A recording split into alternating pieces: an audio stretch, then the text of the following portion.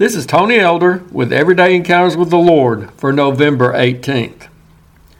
One weekend, my oldest daughter and her family traveled down to Savannah for a combination birthday getaway and a visit with her younger sister.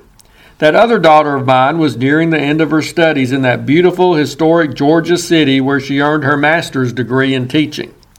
Unfortunately, during that visit, she also earned some notoriety for becoming guilty of being able to say, "I took a wrong turn and ended up in another state."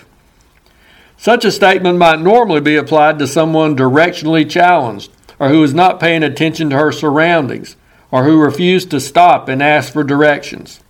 But that wasn't the case in this instance.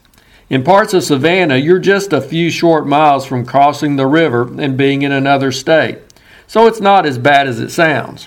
However, it still makes for a good story and a fun reason to give my daughter a hard time, with her permission. Apparently, she was going to meet my other daughter and her family for lunch when she misunderstood which direction the restaurant was located. So she went one way on I-95 for several miles before realizing that her destination must have been the opposite direction. But then she discovered there were no exits available for her to turn around until, to her chagrin, she found herself having to cross the river and enter South Carolina.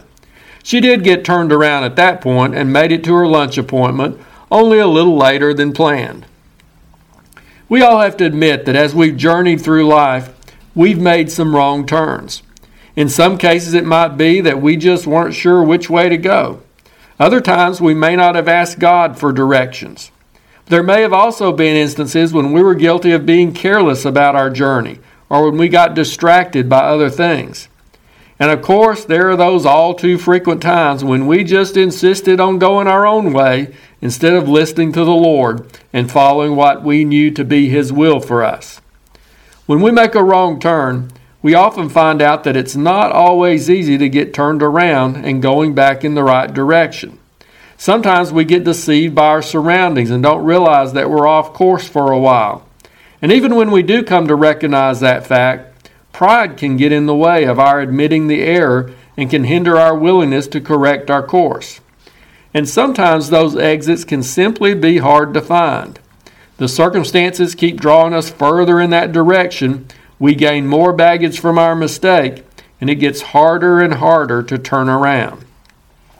Yes, we may take a wrong turn, and if we keep going, can find ourselves in another state, a state of disobedience to God, a state of hard-heartedness and stubbornness, a state of rebellion against the Lord's will for us, maybe even a state of putting our relationship with God in jeopardy.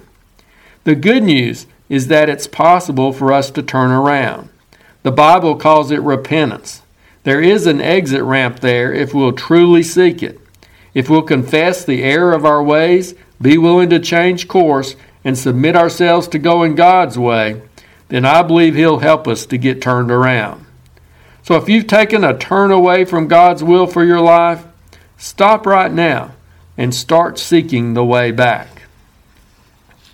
If you're interested, Everyday Encounters with the Lord is available in both book and ebook formats. And now I pray that you'll encounter the Lord today in your own everyday experiences.